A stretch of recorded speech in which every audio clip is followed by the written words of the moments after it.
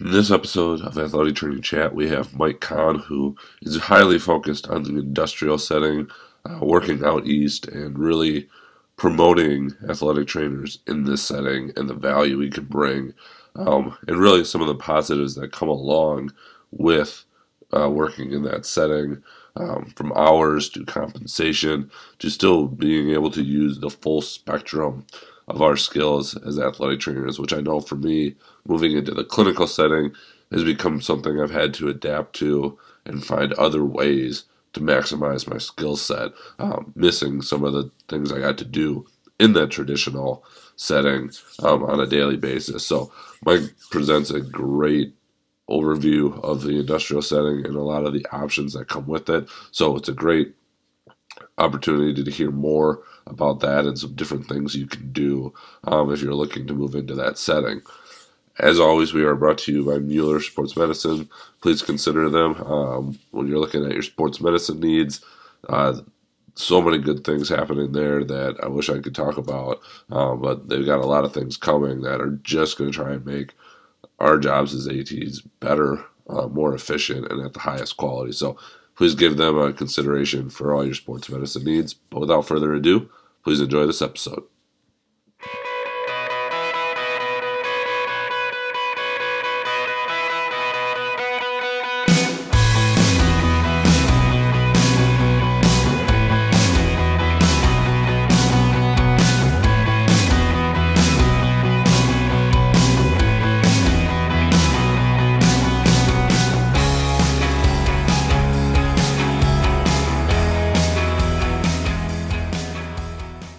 Well, welcome to this episode of Athletic Training Chat. We are on with Mike Kahn, who is on to talk about the industrial settings, occupational health space, and just kind of that quote-unquote emerging settings within athletic training.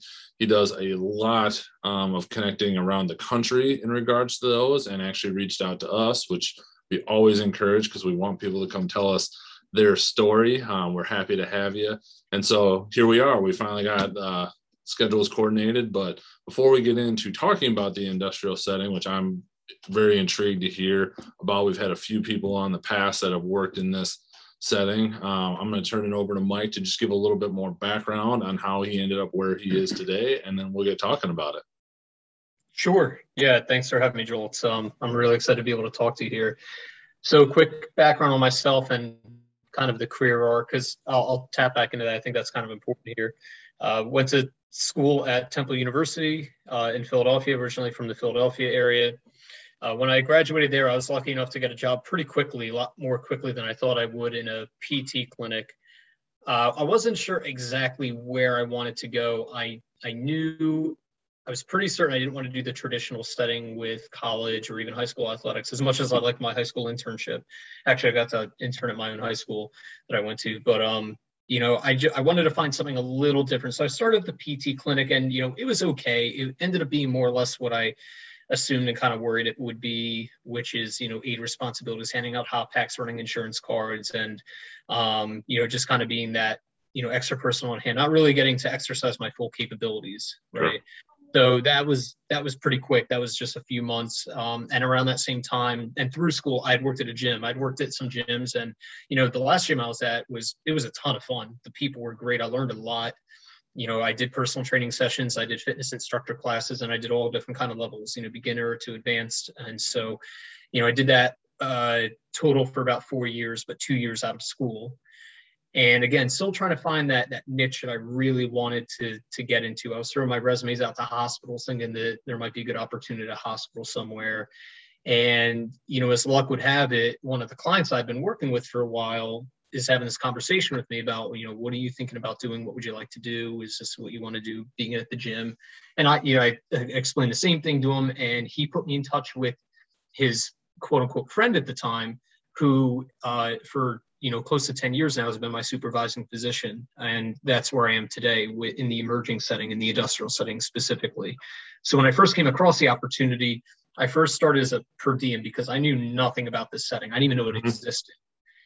And I didn't want to just dive in head first. I'd have to relocate a little bit. And, so I did per diem for about a year and I fell in love with it immediately. So the moment the full-time position opened up, I jumped right in then. Once I got a taste of it, I said, this is really, really cool. I never thought as an athletic trainer, we would have an opportunity to care for the general public as I was able to in this setting. Sure. So, I started as a per diem. A few years went by, 1 year went by and I, jumped on full time. So I was full time for a few years. As our company grew, there was more leadership opportunities. I was able to step in a manager role where I supported a team of other athletic trainers. As we grew more, I had an opportunity to become, what we coined as a senior division manager because we continue to grow. We needed more leadership infrastructure to support that growth. And, so where I'm at today is I do some of the clinical stuff still, but my focus has become a little bit more business-minded, administrative, managerial.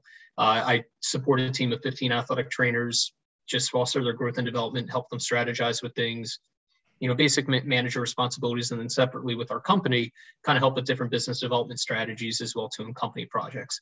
So, I know that's a little long-winded here, but again, just trying to paint the picture of what the setting's been able to offer me. And I've been fortunate enough to, begin as a per diem, and that career arc I've been able to transition quite a bit, and that entire time use my full capabilities as an athletic trainer. Yeah, I think that's a really interesting part about it is the breadth of experience you've had in a seemingly a relatively condensed amount of time, starting off from truly kind of clinical and skill-based, but then adding on that administrative and, leadership, if you will, side fairly quickly. Like I mentioned, we had a couple other athletic trainers in the industrial setting, and they had their kind of take on why they went there. You mentioned a few of those things, but what do you see as being some of the biggest draws to this setting as it continues to emerge and evolve within the profession of athletic training? Sure. Yeah. So there's a few. I've always been pretty transparent about this when we're talking to new people coming into the setting. They're doing interviews and they ask me that same question, which I think is a great question. On paper, right up front, the thing that first attracted me was a competitive salary and the work-life balance. Those were the two big things that stood right out to me to say, okay, yeah, let me give this industrial setting thing a try. We all know the challenges that we as a profession face with proper compensation. And I know you've had some really great talks with people even recently about that and the work that's being done there. But, that's still a challenge and we're still up against it. And athletic trainers overall are still vastly underpaid, in my opinion. So when you see the competitive salary that's being offered right up front, even for a bachelor's degree, sometimes, a lot of times, that's very attractive. And then you get into the schedule and the work-life balance and the hours, and it's almost always typically 40 hours a week. Depending on the client site you're at and the schedule, most of the time, it's more like daytime hours. Sometimes There could be some nighttime, but the point is, your schedule well in advance. You're really not ever doing any weekends unless it's, differently agreed upon ahead of time. So, again, when it comes to the 40-hour work-life balance, and then you look at the salary too, it's pretty attractive. And that salary is actually, if you really think about it, compared to what people are coming from in other settings, it's actually even a little bit more than what it seems, because the salary itself might be low, but then the hours of working are also so much higher. So you're getting it on both ends where your time is reduced and your income is increased. So that's pretty nice. So that's the initial attraction part. Now, the draw that really kept me there, and that I tell people too, of why I fell in love with it, why I think they'd fall in love with it, is a few things. One, you will absolutely be used to your full capabilities. You're not just handing out a hot pack. You're not low man on the totem pole where you don't get an opportunity to really exercise your clinical capabilities and your skill set. When you're there on site, it's your show and you get to exercise your full skill set. Now, that's not to say you're without a lifeline and you're the only one there. You don't have a support system, but again, you are empowered. I think that's the key part. You're really empowered to exercise your full skill set. That's one thing. A second thing that's really important too, that I personally really like for myself and knowing me and the relational person I am, I really appreciate getting to work with the same people day in and day out. At a PT clinic, you're with patients for a few weeks, few months. Traditional setting, you're with athletes for a season, or, depending on the setting, maybe a little bit longer, they might be coming back. But at a certain point, that time's going to expire with your population that you're working with. In this setting, you're working with people that, this is their career. I the story I usually tell people is my first day there, I met this guy, Dennis. 10 years later, I'm still working with Dennis. I still treat Dennis, and that's just one example. So you really build relationships with these people. You really get to know them, the employees of the work site. They really become to rely on you. They turn to you for their healthcare and their wellness needs, and you develop a really good relationship with them. So I really appreciate getting to build relationships and work with the same people day in and day out, and they could come see me at any point they want. And the third part I won't expand upon because I kind of already did is, just the advancement opportunities, really. Sure. Yeah, I think that's kind of unique. You brought up 2 points that to kind of go back on is using your full skill set, which I think we'll get into more so, and maybe I'll ask that question here next, but then that uniqueness of almost getting that same type of traditional setting experience where you're working with the same people. Because for me, switching to a clinic, that's been the hardest thing is you see people in a 20-minute appointment that you think you could go and help. If only you could see them back, 2 times for the next 2 weeks where you could really, but unfortunately it's just not set up like that currently, although we're working on it. But I think that's something that I hadn't really given that a thought yet. So I'm glad you brought that up. Yeah. In terms of using your full skill set, I could see that where for some, everybody coming out of a traditional, in quote, setting, with your AT program, all your skills being used, different ones being highlighted depending on where you're working. What do you see as like using your full skill set? Like, what does that mean to you? Or how would you relay that to someone? Because I'm guessing you're probably not taping 30 ankles a day, different type of skill set, but using other ones that you wouldn't use if you were working with a team. Right. So what I typically mean by that is we could start with the injury care part of it, because Sure. that's a huge part of what we do, right? We're jack of all trades, but the injury care part is a huge thing. We're, subject matter experts when it comes to ortho and MSDs and stuff. So in that regard, when there's a employee that comes to us, or, we refer them as a patient right now, when they come to you, you see them through and through. You do the evaluation. It's your evaluation. You develop the treatment protocol. You're the one to initiate and schedule the follow-up appointments. And of course, every case is a little different. Every injury is a little different. And sometimes they need referrals. You're the point person for the referrals. Now, again, what I mentioned before is it's not like you're the one and only person without a lifeline, and you have to be in this situation of, well, what if I don't know if I'm really ready for that challenge yet, or what if I make a mistake? You have, at least for us, we have a supervising physician on hand that if we're stumped, we're not really sure, we need some guidance here, we give them a call. Again, I have 15 athletic trainers. If they're stumped on something, they could bounce an idea off of me as well too. So they could go out and give me a call for something. More serious and more immediate cases, we'll probably call the supervising physician. Sure. But in the injury care realm, you have a patient where you could be the one sole provider for them through and through, from the moment they have the injury to the moment that they're fully resolved, and then even providing them continued care beyond that on the floor. So their injury is fully resolved. Well, you could go on the floor and provide job coaching and ergonomic evaluations and still provide some tips and tricks for them along the way to prevent a re-injury for that injury, or, any injury really. So just in the injury, landscape, you're at the forefront and you have an ability to see the entire thing through. Beyond the injury part, we're pretty well versed, and we have a pretty good education with other things outside of just injury. We have a good education on prevention. We have a pretty good education on wellness. We have a pretty good education on nutrition, and some of us focus on some of those areas more than others and kind of beef those skill set up, maybe in continuing ed classes.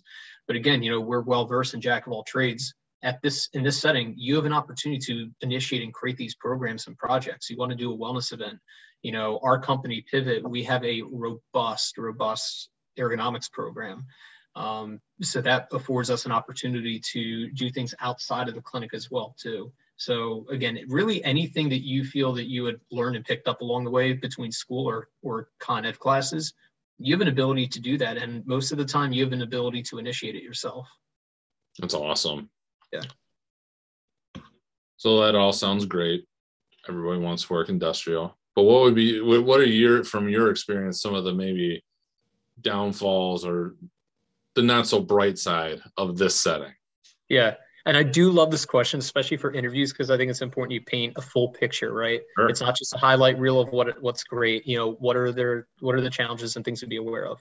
So the one thing, and I wouldn't say it's a downfall or a pitfall really, but the one thing that is some getting used to. There's two things. The one thing that can be getting used to for people coming in, and it certainly was for me, is understanding OSHA. You're going to need to learn a lot about OSHA, and OSHA has so many tiny nuances, and things do change and get updated. I've been doing this again a little less than 10 years, and I'm still picking up things along the way. So learning OSHA can take quite a bit, and just understanding the guidelines. And that's really all it is. It's just understanding the guidelines. So, as you're progressing a case, as you're assisting a client potentially with their case management, and we're an assistance to that, it's good to be well-versed so you can properly assist. You're not going to be at the forefront of it. You're not the one leading a workers' comp case necessarily. You don't deal with insurance, which is great, by the way, to not deal with insurance. But you are involved. You are a big complementary support piece to the client site. So the OSHA part can be kind of tricky. So I would say that's, one of those, obstacles or sure, learning things to get. Probably maybe the biggest one where I've seen some people have a difficult time with is understanding that in this setting, it's a business and it's client focused. It is client driven. So what that means is we really are trying to satisfy the needs of the client. And, we can be in an interesting situation at times. It's a balancing act where we are caring for the person, but we also need to consider the business needs. Now, that does not mean, I want to be clear, that does not mean that the business needs trump the care of the person at all, right? And clients are always very good about that too. Let's take care of the person first and foremost. However, as we're doing that, there are certain business needs and within OSHA regulations that we are trying to consider as well too. So how can we satisfy both properly? With the person still being first and foremost, how can we also consider some business needs and preferences of the client? A lot of times athletic trainers, and I've seen this a few times, a lot of times athletic trainers coming from a more traditional setting, coming to this setting, it's easy for them, and very understandably so. It's easy for them to sit around the athletic training room, kind of wait for some things to happen. In this setting, we're very proactive. If we have any downtime, which again, we could be quite busy just like any athletic trainer. If we do have any downtime, we're really encouraged and guided to, again, create and find opportunities, work on programs, work on projects. There's a ton of safety programs and projects we could do. There's wellness events. There's a lot of stuff we could always be doing. We need to have that active mindset and that active approach and not a passive approach. So that's sometimes an obstacle, I think, for some of the newer athletic trainers in the setting to overcome. Sure. So I just jotting down a note so we can include that. Sure. So you talked about kind of the transition already. Some people going from the traditional to this for a multitude of reasons. Some, i.e. yourself, kind of got it coming right out of the gate to a degree. If people are interested in going this as it is becoming more of an emerging setting, or if you don't really like it, I would be curious also on your take on the quote unquote emerging settings. I know there's been some back and forth on that, but if they were looking to go into this setting specifically, what would you suggest that they start looking at short of just applying for those jobs? What things could they do to help get into those roles? Sure. So at least to my knowledge, really, there are no certifications that are going to boost you or really prepare you that well. The one that I would say could kind of prepare you, though is a little expensive, is the CEAS certification. That's an ergonomic assessor certification. Okay. And that is a very, very good one to have. Now, hopefully, and if you're fortunate like myself, a company will cover that expense. Right. Of course, you're hired at that point, and maybe it's part of your onboarding process, which is what we did. But that is, if you have the means for that, the CEAS is a great certification to have for ergonomics, because no matter what industry you're serving, and most likely, no matter what company you're with, ergonomics will most likely be a very big focus. There's a big opportunity for us to make an impact for the employees and safety prevention, or I'm sorry, injury prevention, really, within ergonomics. So the CEAS is a great certification. That's one I would definitely recommend if you have the means for it. There are some sites that is client dependent. I know for construction, for example, a lot of times they require a certification called the OSHA 30. Essentially, it's 30 hours of different OSHA teachings and learning modules to go through. And that's really just more of a requirement to be able to go on site. But again, that's more of a client driven thing. And I don't know, I'm not entirely sure how helpful that's going to be for you as a incoming clinician or practitioner right. to have that kind of certification. So outside of the ergonomics one, there really isn't one that I would be recommending. My best recommendation to prepare yourself for this setting, if you will, is some of the things I'd mentioned before. Understand to have an active mindset rather than a passive mindset.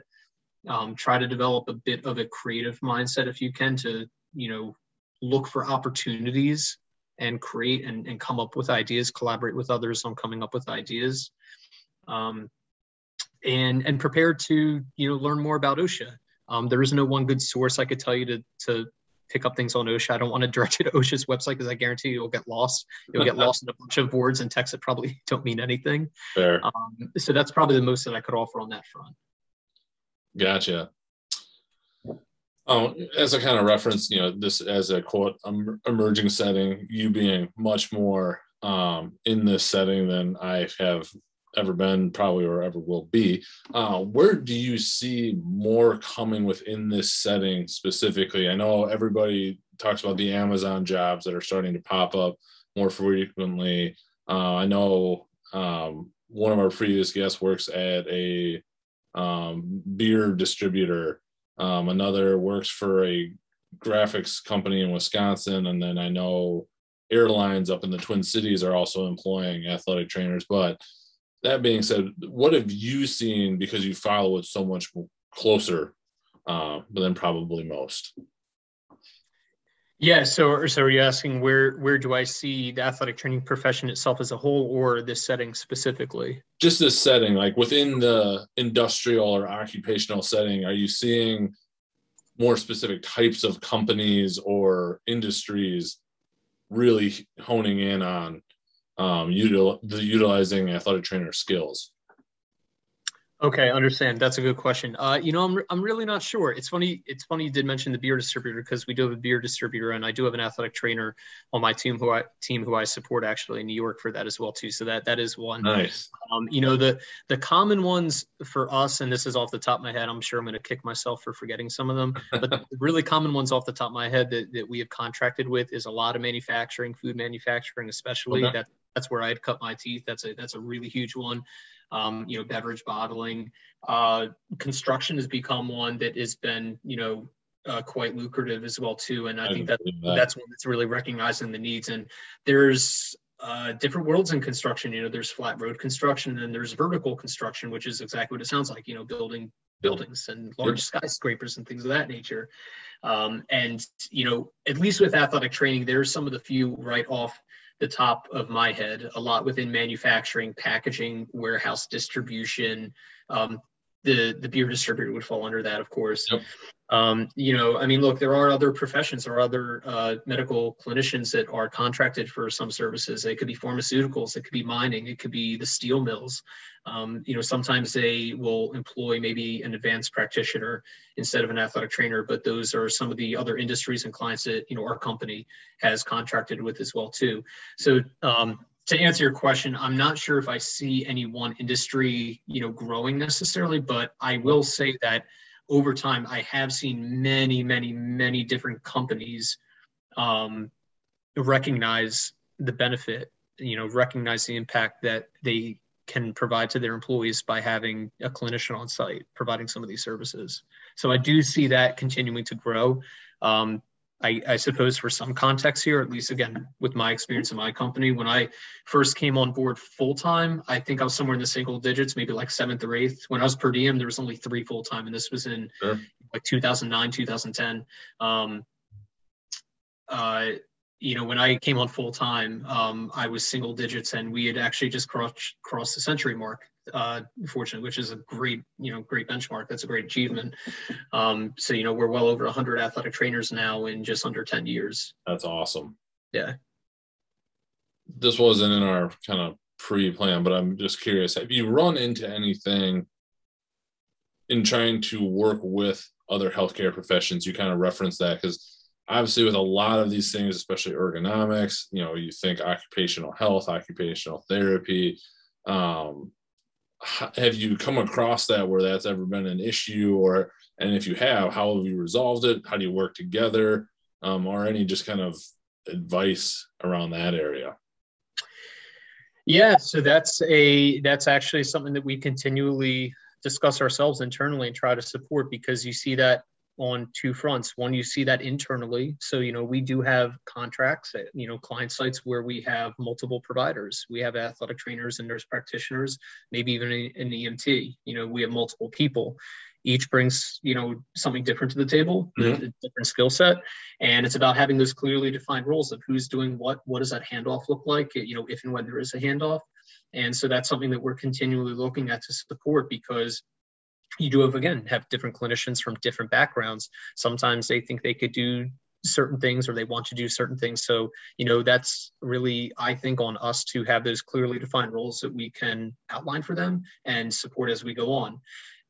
Externally, again, we do a lot of referrals at times. There are things that are just beyond our scope, or look, at the end of the day, someone just wants to go to the doctor, and that's totally fine. Each state has their own guidelines and statutes, but we help with the referral process. And so that's another opportunity for us to network and coordinate the care for that employee with an outside clinic. And that's another one where it takes some practice and getting used to, and that's something else that we try to support as well too, because that's not anything that we may always have experience doing. Sure. Coordinating care with multiple providers outside, and just helping them, the outside provider, understand who we are and what we're doing and why we're even speaking to them. And at the end of the day, it's just to collaborate the care of the employee. No, that sounds awesome. It's something that popped in. I've come across them within a much bigger system. How do you navigate what you can and cannot do without encroaching on too many people's turf? Yeah. Sometimes, just like anything in life, in the work setting, sometimes you deal with personalities and, personal preferences and those work habits. And that's just, the work setting and working through those challenges. Yep. Yeah. Well, what else have we not covered in the industrial setting that an athletic trainer could have the potential of doing as part of their role? If anything, if we covered it all, then we did a good job. I'd say a high level overview and kind of skimming the surface. I think that encompasses a lot of it. I think the way I typically phrase it for people when I'm first introducing them to this, or, we have an interviewee that's trying to learn a little bit more about the setting, I typically break it down into three main buckets of what we usually do. Plus there's other stuff. Those three main buckets would be injury care, prevention, typically being ergonomics, but it could be a bunch of different safety things. Yep. And then there's also wellness. They're like the three main buckets, but beyond that, there's many sub buckets in those main buckets. And then there's still a ton of other stuff. I mean, there's medical surveillance testing that we could do. And again, this is typically all client driven based on the requests of what the client could be looking for. So, I've done respirator fit testing where I need to properly fit someone for a respirator for when they're working with toxins. We do audiograms. We could do audiograms. We could do functional movement screens. Some clients, we could do pre-employment testing. So that would pretty much be very similar to, pre-participation. There's drug screens. I think it kind of brings me back to anything that you may have picked up along the way between school or Con Ed. Anything you may have picked up on, there's typically an opportunity to do something with that within this setting. And maybe there is something I'm forgetting about or not really honing in on properly right now. It probably sounds a little oversimplified, but you really could do almost anything. Anything that you've been trained to do as an athletic trainer, you could typically do in this setting. No, that sounds great. There was one that you had listed on here, and I wanted to just have you touch base on it.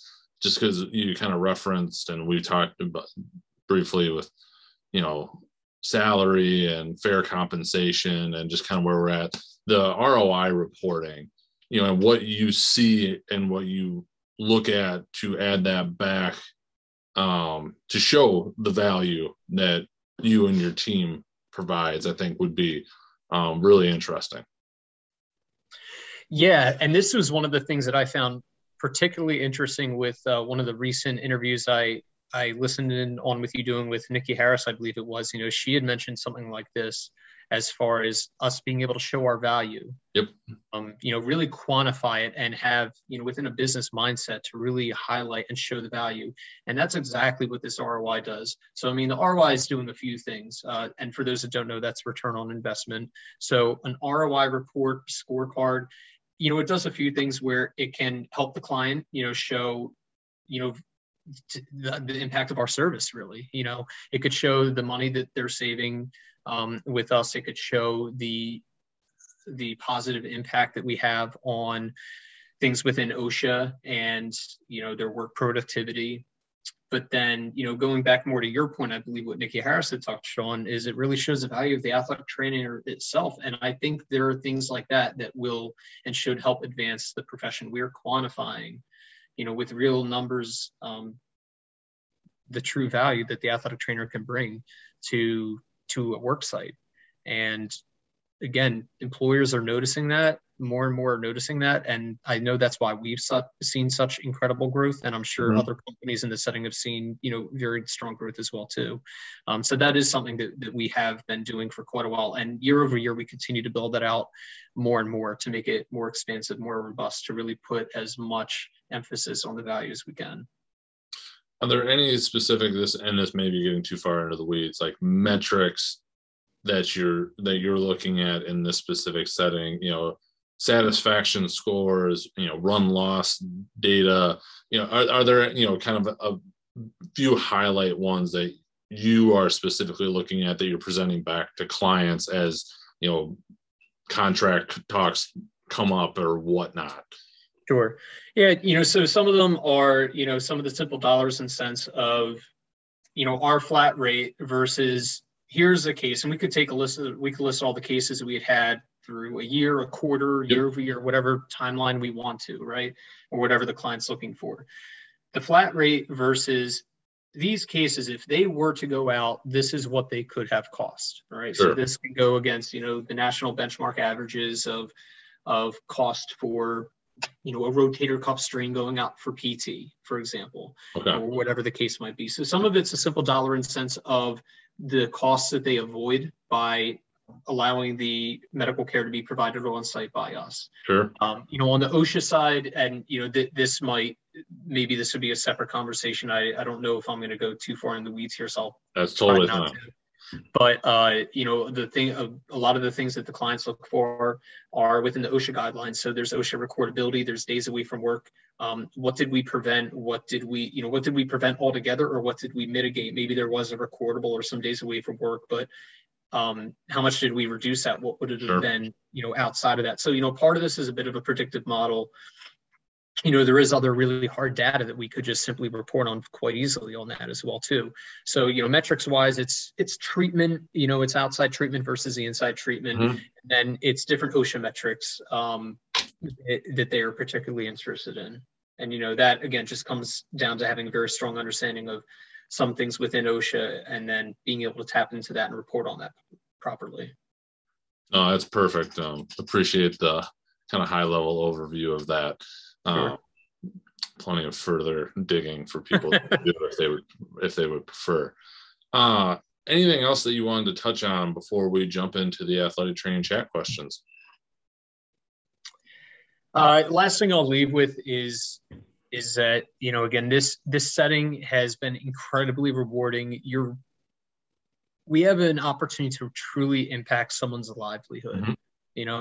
Thinking back to some things over my time, people had mentioned someone had a pretty nasty hamstring strain that took them out for quite a few weeks. They couldn't bounce their grandchild on their lap. They said that was like a really big deal to them. So that was like one of our motivational factors working through their treatment protocols, right? And then they were able to do that. We're able to help someone with that. We're able to give that to them.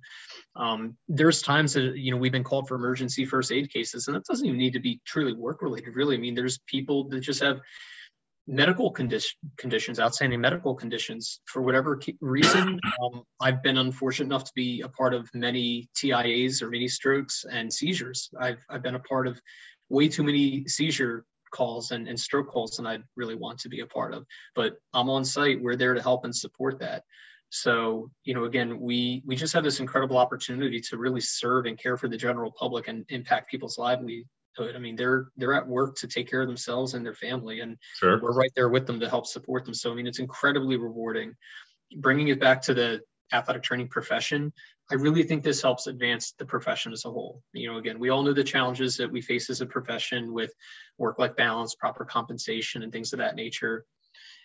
This seems to be a very strong pillar to not really just help address that, but it is a part of that. It does help advance the profession. I think it really helps show our communities what an athletic trainer is and what we can do.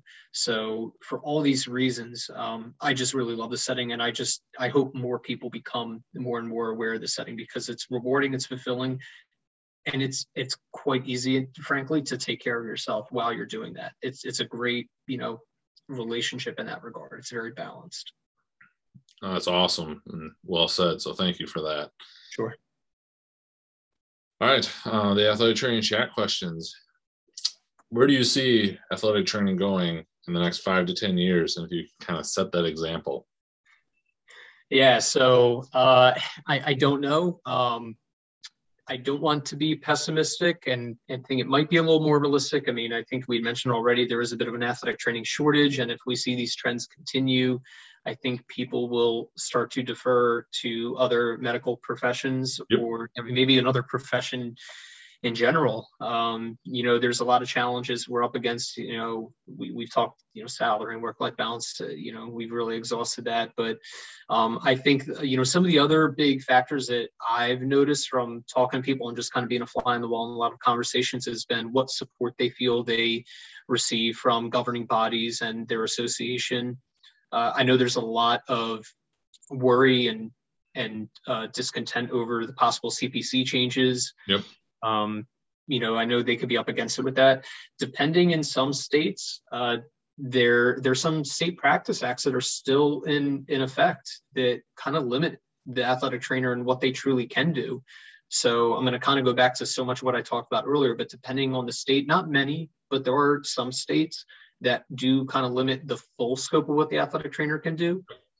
They could do most of what they would typically be able to do everywhere else, but it does require a lot more insight into your documentation and really your approach, and you want to make sure that you're not stepping over any boundaries, obviously. Right. So state practice acts in some states can be a challenge. So to answer your question, there could continue to be a decrease in athletic trainers. I know there's a decrease in programs that are being accredited or choosing to be accredited. Yep.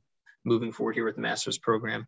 So, I do see, I hope not, but I do see there could continue to be more of a decline. And that's all the more reason why I hope this setting could be more well-known to, kind of help address that need there.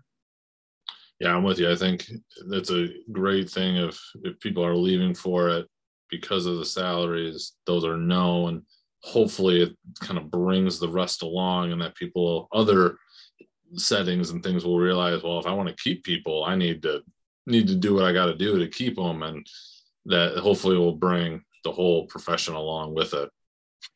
Yeah, I mean, look, I'm sure we've all seen this. If whether you're looking for a job or whether you're trying to stay tapped into the market to understand where things are at, but just a few weeks ago, I saw an assistant athletic trainer job posting, master's required for $32,000. Now, regardless of where you are in the country, $32,000 just isn't going to cut it.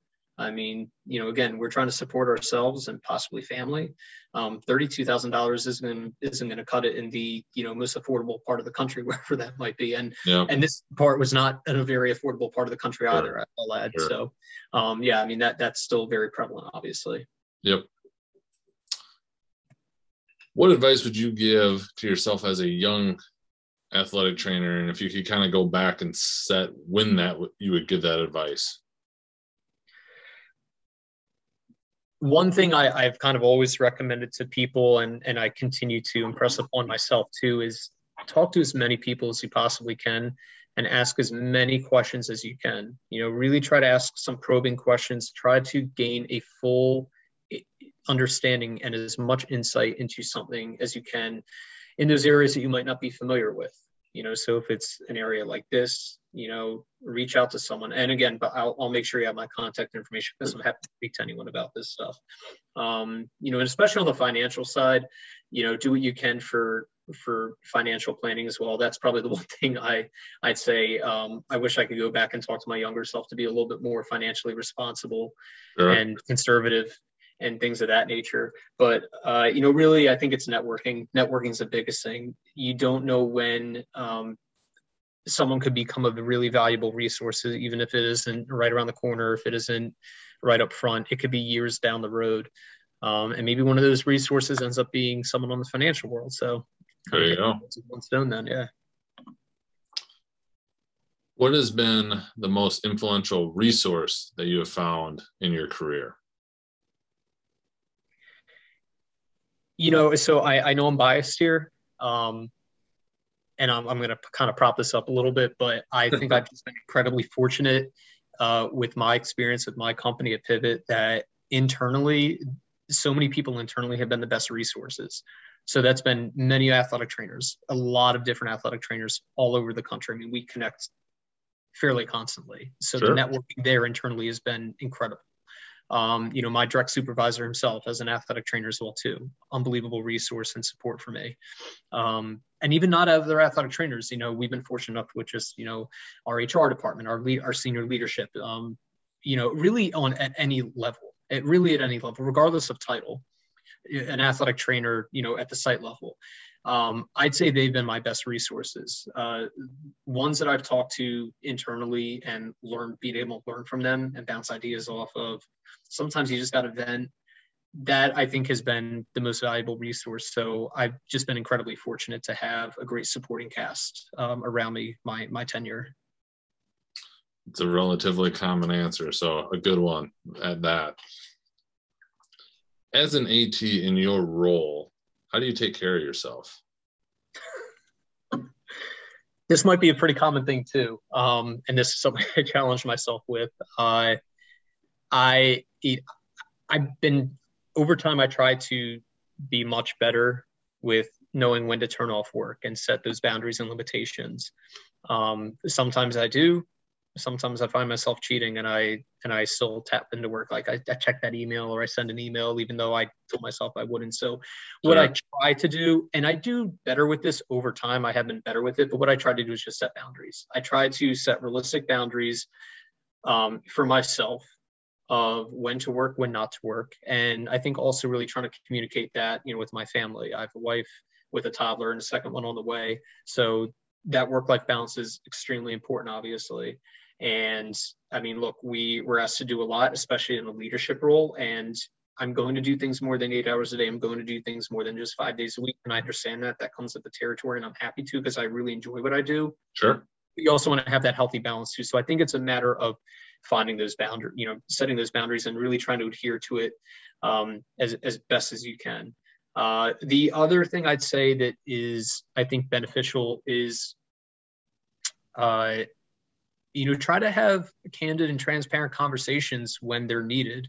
That might sound pretty abstract, right? But I've found, you know, especially in a leadership role, if things happen, you know, resentment can build for whatever reason, because again, life happens. Just things in life happen. And I think, you know, when we're looking at mental health, especially so much this past year and a half or so, almost 2 years, has been so much more at the forefront. You know, a small piece of the mental health part that I think is important is to not hold on to things and, you know, make sure that there's a proper outlet for that you could speak about it. So I think that's very important as well too. I like it. if you could change or eliminate one thing, could be a modality, a common practice, or a mindset, or anything of your choosing in the field of athletic training, what would it be? State practice acts. Pretty simple. That is the first of that one. I do like that one a lot. Yeah. I haven't got that one yet, but I like that.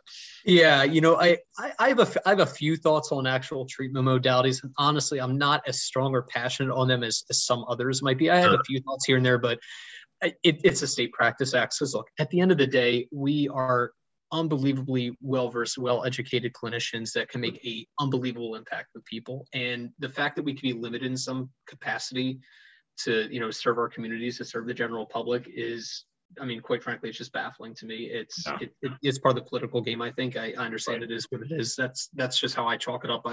You can tell I'm maybe a little jaded from that. It would just be the state practice act. Because look, at the end of the day, we go to school and get into this profession to help people, and to think that we can be limited in doing that is just such a disservice to the community and to those people. So state practice acts, get them out of here. I like it. That's a good one. Yeah. Lastly, what does being an athletic trainer mean to you? Kind of what I had just mentioned right there. We're health, safety, wellness advocates. We're really well versed in all these different areas, and we have a unique ability to impact people on so many different levels. So I think it's simply a matter of being someone that could serve the community. I think we're healthcare partners for life, really. I understand how that probably sounds a little cheesy, but I wouldn't say I didn't mean it. I do mean that, where, we are and can be, we should be incredible healthcare partners for people. So that's what being an athletic trainer means to me. And in that regard, I wouldn't change anything. I like it. That's a very good description, and I appreciate you sharing that. So kind of just to wrap up, you referenced it, but we're going to hold you to it. If people wanted to reach out to you, where would they best find you? Sure. So you could search for my name on LinkedIn. You could get me on LinkedIn.